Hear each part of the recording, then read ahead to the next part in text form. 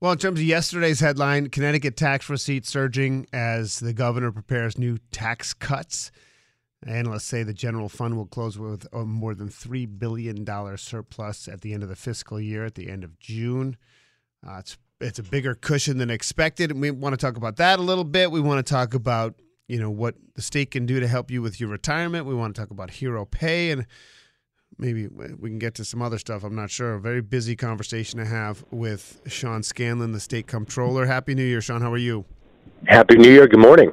Morning. So I don't know where you want to start. I mean, I was really interested. I mean, the budget surplus is the newest news. So, just differentiate. This is the budget surplus for the fiscal year. This is separate from like the rainy day fund, correct? Well, yeah, I mean, it's all good news. But yes, the news we got yesterday was that we have a projection that we will close this fiscal year, meaning the technical budget year that ends on June 30th, at $3 billion. And we also have $3 billion in our rainy day fund. So a total of about $6 billion of savings right now. So if you don't touch the rainy day fund because you want to save it for a rainy day, what do you do with the $3.1 billion? Well, I think it's important to note that this is unprecedented. We have not been in a situation like this in a really, really long time. And that's due in large part to a bipartisan budget where Democrats and Republicans came together and did the hard work of compromise back in 2017 that set up some fiscal controls that are now leading to these historic surpluses. And so first things first is we don't want to mess that up. And some of those things are coming due this year. And my office and the governor are recommending to the legislature that we keep those in place so that we don't, let our foot off the gas of this fiscal progress. But the second thing is that, there's a little bit of room now for us to cut taxes and to maybe, spend some more money. But I would not recommend that we touch the rainy day fund. And I would certainly not recommend that we use all of that $3 billion, because any dollar that we save, Brian, and don't spend from that $3 billion goes to paying down our long-term unfunded pension debt, which is sort of like a millstone around our neck that people don't talk about. But the more we can pay that down, the better we'll be in the future for my kids, your kids, and Sure. my kids' kids. Yeah, well, I mean, listen, when we talk about the debt ceiling in D.C., people don't factor in enough how much debt service factors into what we owe, and I think that is really important. I guess a simple question I have, and I've asked it, I think I was talking to Paul Mounds yesterday, if there was no federal money, maybe whether it's from the recovery, from the post-pandemic or whatever, we would still have a surplus? We would, yeah. I mean, that's kind of a talking point that you hear from some sort of people who are kind of in the doom or gloom squad saying, oh, this is all federal money. We're way past the federal money. This is really all about that bipartisan budget that set up this really wonky thing called the volatility cap, which, we don't have to get into. But basically, Connecticut's budget is very volatile because we are so dependent on what happens on Wall Street because of a lot of people who live in Fairfield Right. County but work in Manhattan. And what we had always seen was a problem was that when things were doing really good on Wall Street, we would sort of spend all the money and either spend it on programs or cut taxes. And then when things went down, the budget would burst. And what this basically did was set aside a lot of that money when times are good so that when times are bad, we don't have to go back and raise taxes, cut spending, do all the kind of stuff that people hated us doing all the time in the Malloy years.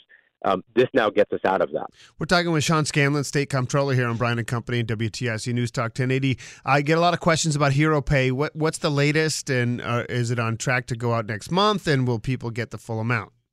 Yeah, the latest is that we're going to make a big announcement next week about the specific date that it's coming out, but we're targeting. You don't want to break it February. here? You don't want to break it right now? I'll come back and break it next week. How about that? Okay. So we're targeting early February. We're trying to get everything lined up. We'll make a big announcement next week about the specifics so people can know, when that check is going to hit their account. But it's been a long time coming. Certainly apologize for the delay, but we're trying to get these checks out as soon as we can. And next week will be a big announcement about early February. So I'm a huge believer. We don't know each other that well, but I would just say that, I'm 51, and I know a huge part of my cohort doesn't have a pension, and I know that people younger are a lot of them are not getting pensions, and they're under invested in their 401ks, and I think that the dependence on Social Security is going to be almost, too much, and people are going to be shocked when they're older with how little they have for retirement. And it's a huge concern for me, like from a coverage standpoint, as I look at the world as a journalist. What are you doing? What can Connecticut do, specifically this My CT Savings program? Like, talk about that a little bit. So most people don't know what the comptroller does by name, but the comptroller does a lot of different things, and whether it's Hero Pay or working on the budget, or the program My CT Savings that you just mentioned, we're doing as many things as we can to try to make Connecticut more affordable for people and make sure that our finances are in order. And that's what I spend most of my time on. So this new program that we're rolling out is actually really, really important because half of the companies in Connecticut, Brian, don't offer their employees a retirement plan. And that's not because they're not doing the right thing. They just can't afford to do it. It's too expensive. My mom ran a small business when I was growing up. She was working hard to, put food on our table, and she would have loved to offer insurance to people and retirement plans. It just wasn't in the cards for her.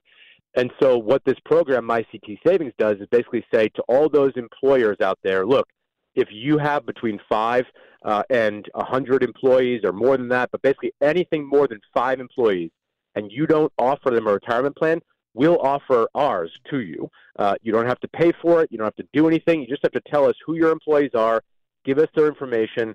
We will set up a Roth IRA account for them. We'll invest for them, and we take it from there. And so far, Brian, honestly, businesses love this because they want to do right by their employees. They just haven't had the tools to do it. And now, thanks to My CT Savings, they do. So, can you give a sense of the scope of like how many businesses or participate in something like that?